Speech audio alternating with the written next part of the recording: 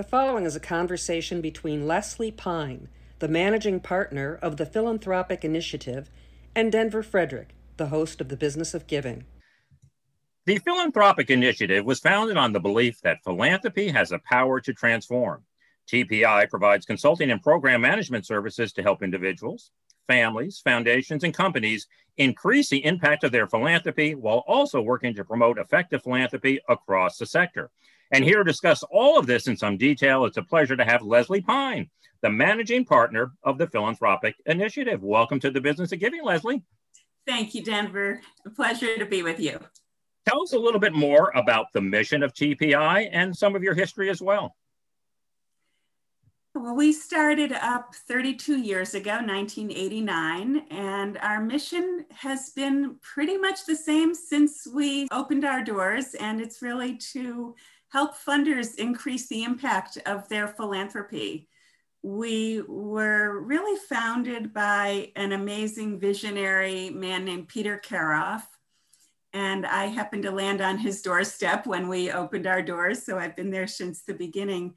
And Peter had this idea that all different types of funders, individuals, families, companies, others, could achieve more impact with their philanthropy if they had the right support and the right assistance. And as you know, there's a long history, especially in the United States, but all over the world, of strategic philanthropy, large foundations like Rockefeller and Ford and Carnegie that have had professional staff, and they've been able to think strategically about what they want to accomplish with their philanthropy. And our thought was, couldn't we offer that service to funders that did want to achieve more, that felt they could accomplish some things with their philanthropy if they had the right strategy in place and the right way of approaching their philanthropy. So that was really the beginnings of TPI, and the idea of providing consulting and program management services along with field building and thought leadership. That was also really part of our mission from the very beginning. We really felt there was an important role to play in inspiring and encouraging more and better philanthropy and building the field of philanthropy. So that's something that we've done sometimes through grant support.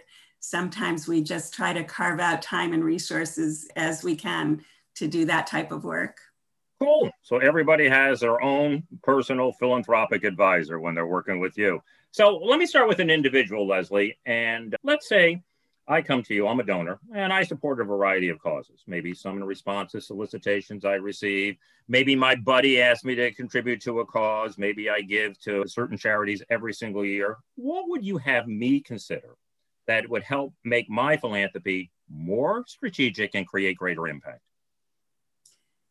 Such a great question.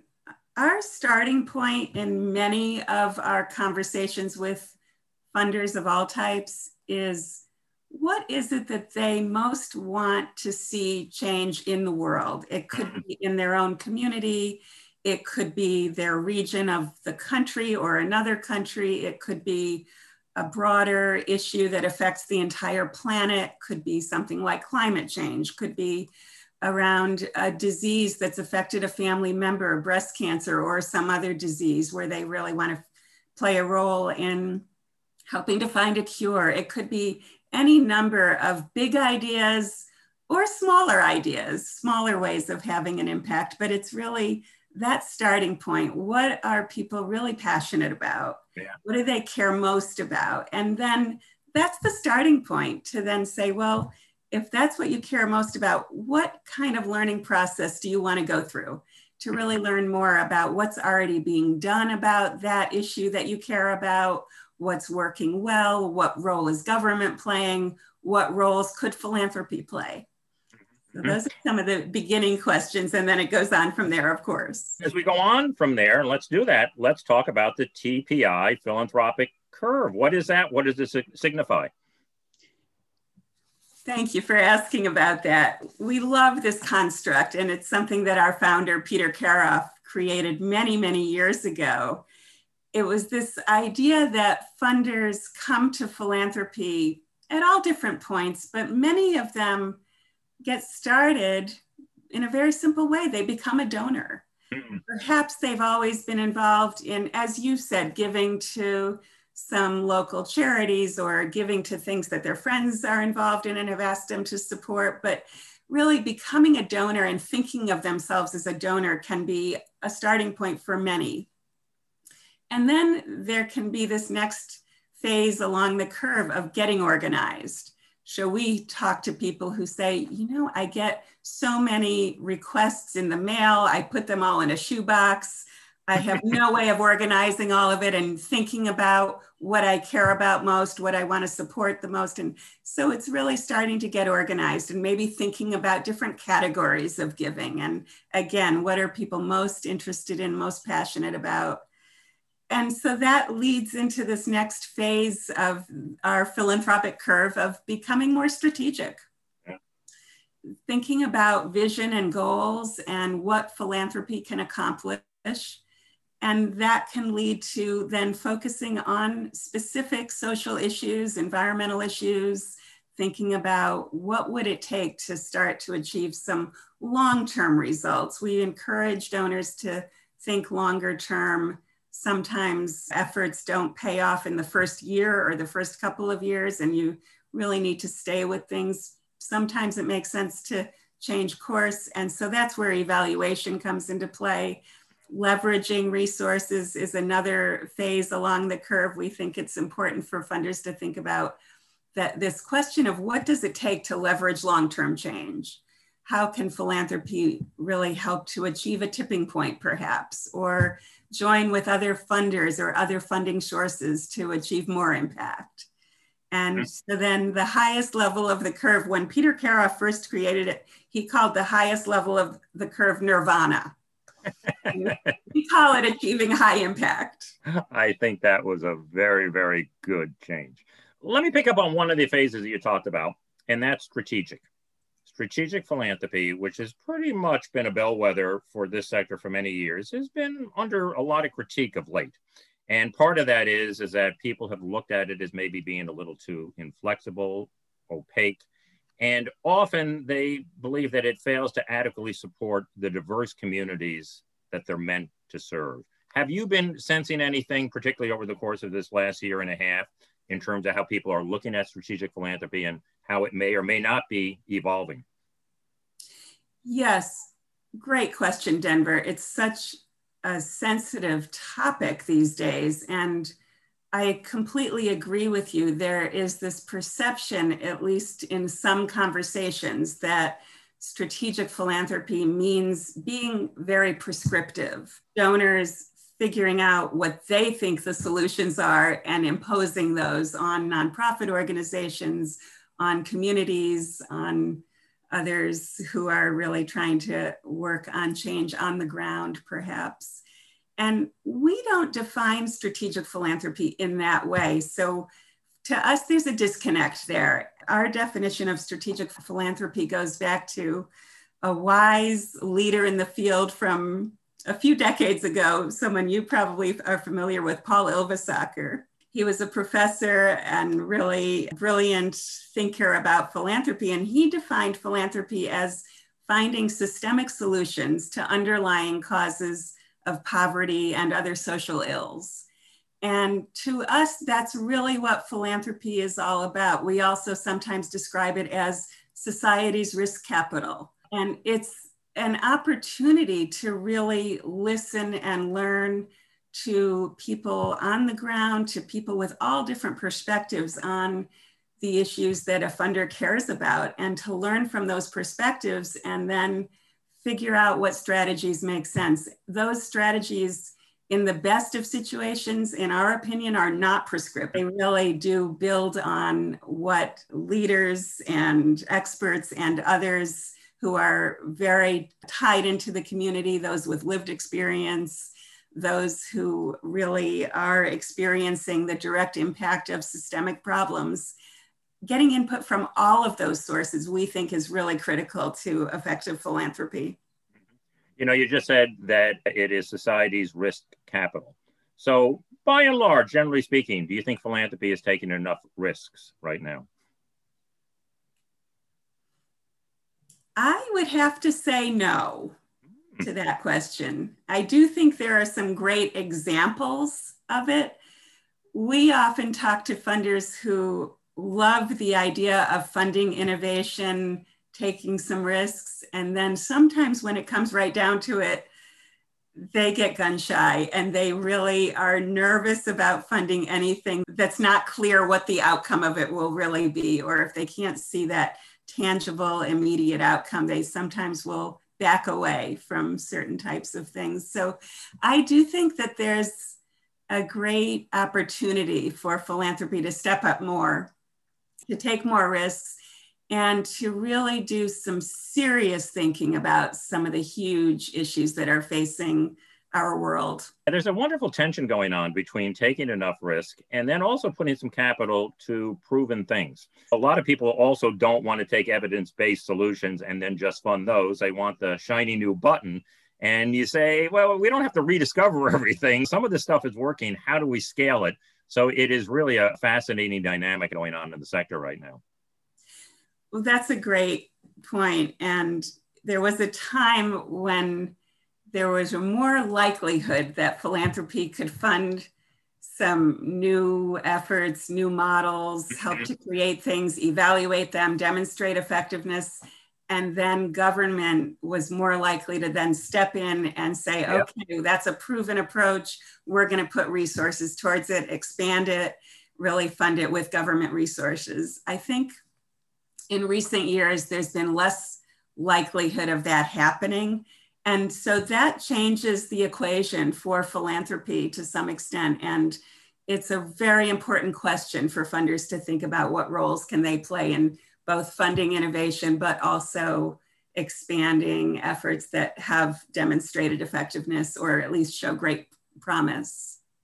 And that's often where TPI steps in. Let me get your take on a number of other issues because you provide guidance in so many. We know that there is a huge intergenerational transfer of wealth that is going on, which of course means families. How should families be thinking about and preparing for this?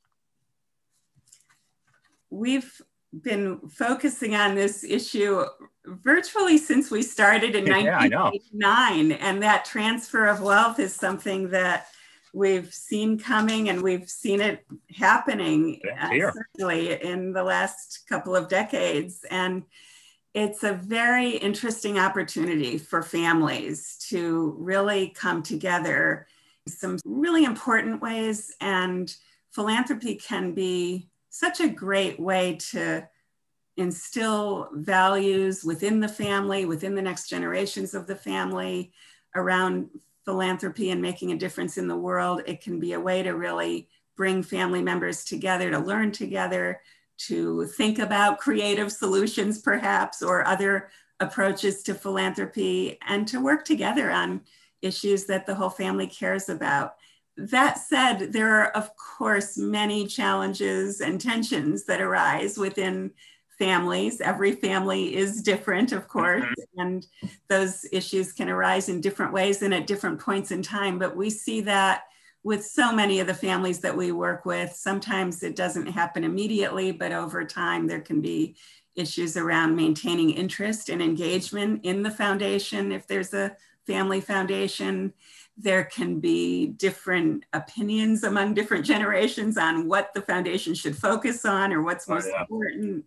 There can be generational shifts in all kinds of expectations, and also things like time constraints, family commitments, how much time people can put towards their family's foundation. So a lot of complexities that can arise as families grow and evolve. And then, of course, those tie right into various governance and policy issues that really every family needs to figure out what the right solutions are for that family. We don't believe there's a one size fits all. Every family truly is unique. We say you've seen one family foundation and you've seen one family foundation. Oh, you're absolutely right. And I'm so glad you brought up governance, because sometimes we overlook governance, but really effective philanthropy starts with good governance. And when you get the rules of the road or the container down, then it's a lot easier to make decisions within that than just trying to do it in sort of a free form way. Leslie, as the old saying goes, if you want to go fast, go alone, but if you want to go far, go together. And I think we're seeing a little bit more of going together since the pandemic in particular. Our donors are beginning to collaborate some. What have you found to be some of the elements that help make these donor collaborations successful?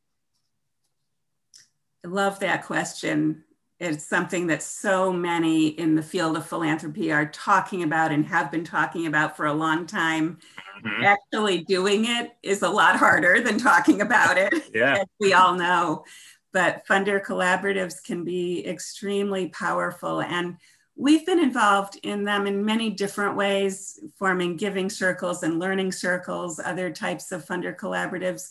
We do often find that one thing that is very helpful in bringing together a group of funders is having a champion, one or a couple of folks that really want to make it happen, are very good at networking and listening and not necessarily imposing their own ideas, and that really want to bring folks together in that way. Another variable that we find has been very helpful is when funders come together first to learn together and to maybe look at a specific issue that they all are concerned about and go through a bit of a research and learning process.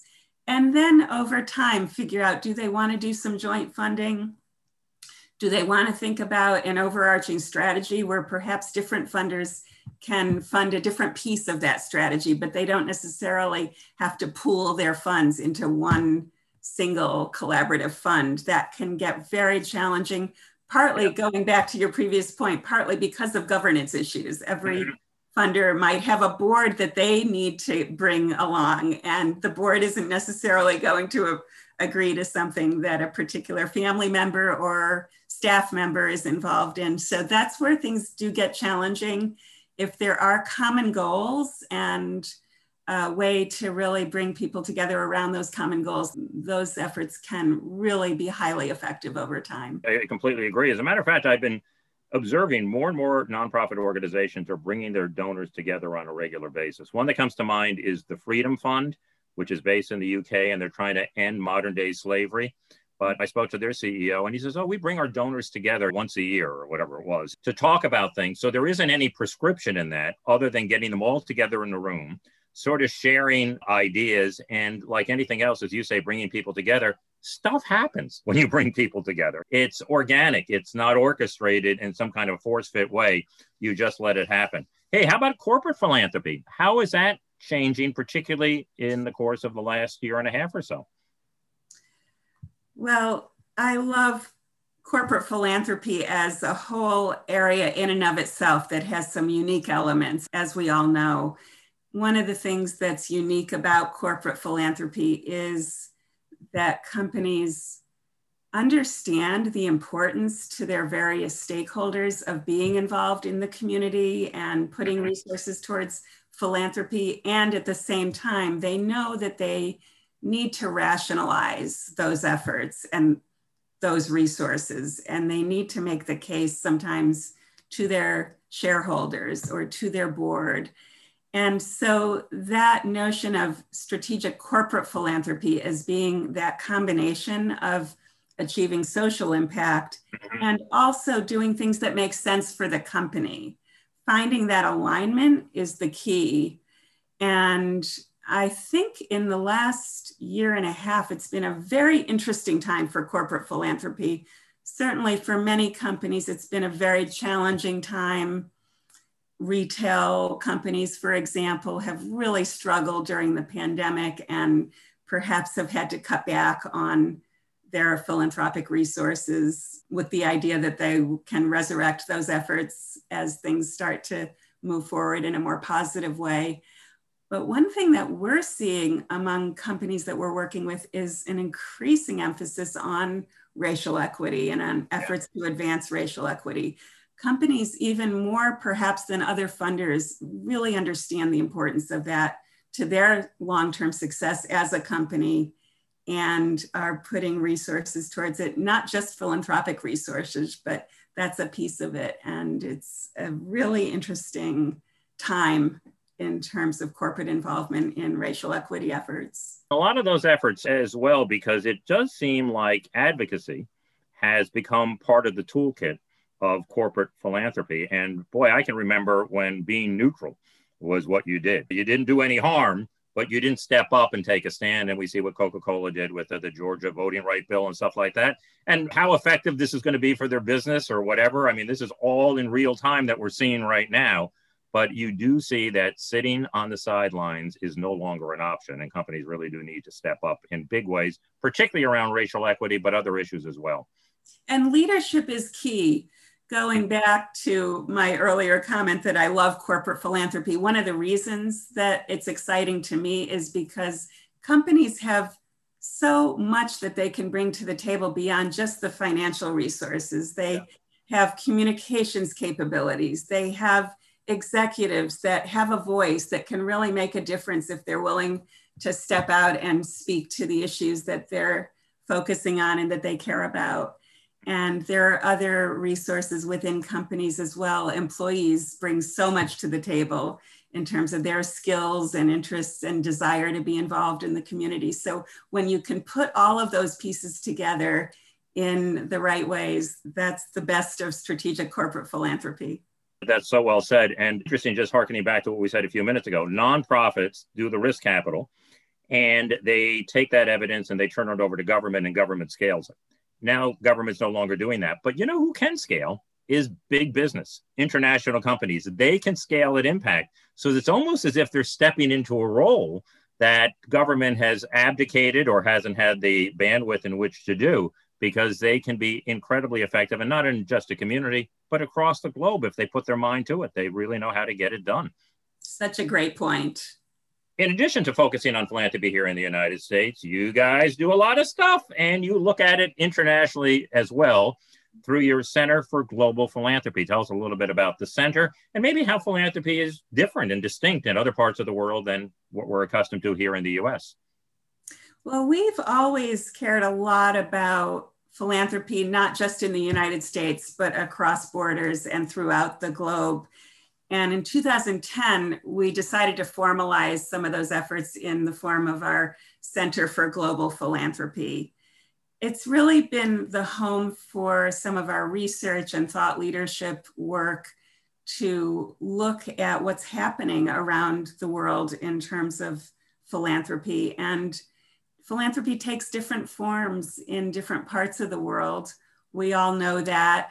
There are certain challenges that arise, and depending on where you're working in the world, foundations can look different. Some parts of the world, foundations are more about operating foundations than grant-making foundations. So they can just look very different.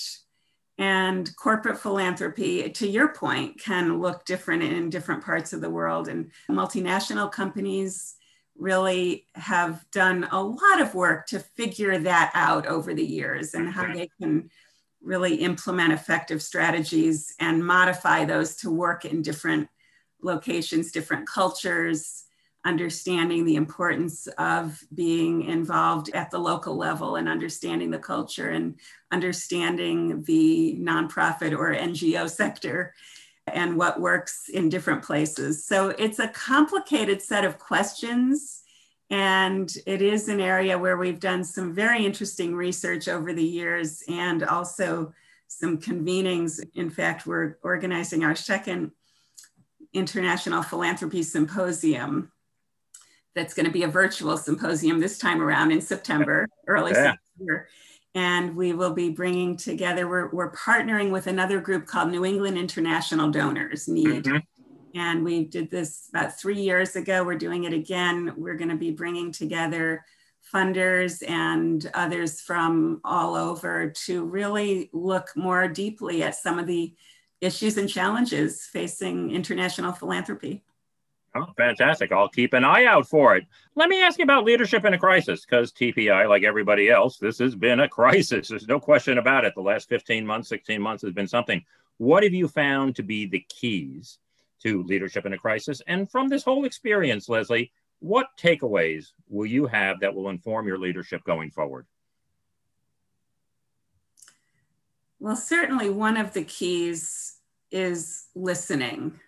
And it goes back to some of what we've already talked about, but we've seen so many leaders in philanthropy step up in ways that really acknowledge the importance of listening to their grantee partners, listening to the community. It's really been such an interesting time of funders trying to figure out what can they do to really help nonprofit organizations, communities, individuals, and families to get through the pandemic. And then the racial equity issues at the same time have really become front and center for so many funders, and certainly within the field of philanthropy. So leadership on all levels, but I think it all starts with really being good listeners and engaging in ways that are respectful and that are compassionate and understanding of the challenges that so many are facing. When it comes to racial equity work, the leadership is really around taking a step back and thinking a bit differently, perhaps, about the role of philanthropy and thinking forward in very visionary ways. What roles can philanthropy play in addressing some of these entrenched systemic and structural issues that just don't seem to go away? So how can philanthropy really play a role in accelerating change? And it's time for that. And I think so many in the field really understand that. Yeah, philanthropy has two issues. I guess it has one where it can use its assets to try to do what you just said, but it also needs to look in the mirror and look at the sector itself and how are we contributing to systemic racism by our policies, our procedures, our history, et cetera. So that's one where you have to do two things at one time. And probably in looking at ourselves, it might even be more important because you got to do that first before you can do the second one really well. So, well, let me pick up on that and close with this, Leslie. This has been such an incredible year between the pandemic, those issues of racial equity and racial justice, not to mention the January 6th attack on the Capitol. How do you think this confluence of events is going to shape philanthropy over the next decade? There are two areas that I think need more attention, and I do think that various leaders in the field of philanthropy are giving more attention to them. And the two that I would point to are, one, movement building, helping to build social movements, because when you look historically at how change has happened around things like environmental issues, other social issues where we can point to real progress, it's really required a social movement that has leadership, that engages the community at the grassroots level, or more than the community, but folks all over at the grassroots level. It's about coalition building. It's about being open to new and innovative ideas. It's so many different elements that come together in effective social movements. And there's a real important role for philanthropy in supporting those efforts, I believe. And secondly, your point about the January 6th horrible event and the risks that we're all looking at in terms of our democracy, I do think that there's an important role for philanthropy to play in bridging divides of all sorts, bridging political divides, bridging the wealth divide, bridging other divides, and figuring out how to bring people together around what people have in common and what they care about, that they can see common ground. And that's, of course, a tremendous challenge right now. Not clear at all what the pathway is towards that, but I think that's an important role for philanthropy to play. And I think those two pieces are very interconnected, the social movements and the building bridges among different groups. Yeah, those are two critical pieces and two wonderful pieces to close on. And sometimes the media, you and I doing this being the exception, certainly is not contributing to common ground. They seem to be so divisive. And I sometimes turn on the TV, very rarely, but it looks like I'm just looking at two locker rooms before a championship game. And we're just demonizing the other side And that's the business model. And unfortunately, that's the diet that all the American people are being fed. Tell us about the TPI website and some of the information visitors will find if they should stop by. Thank you, Denver. We have a wonderful website, www.tpi.org. And we do have a lot of resources on our website that we encourage folks to find and use. We have resources for family philanthropies. We have resources around a theme that we've done a lot of work on over the years, ramping up foundations that are going to be ramping up in size or that want to ramp up in terms of impact. We've created a couple of guides for the field that are on our website. We have other resources on getting started, on finding your passion, on intergenerational giving, so many different issues. And people can go to the resource section and search for different themes and topics and find all kinds of resources there. And we do have more information on our website about TPI as well. Fantastic. Well, thanks, Leslie, for being here today. It was such a pleasure to have you on the show. Such a pleasure to be with you, Denver.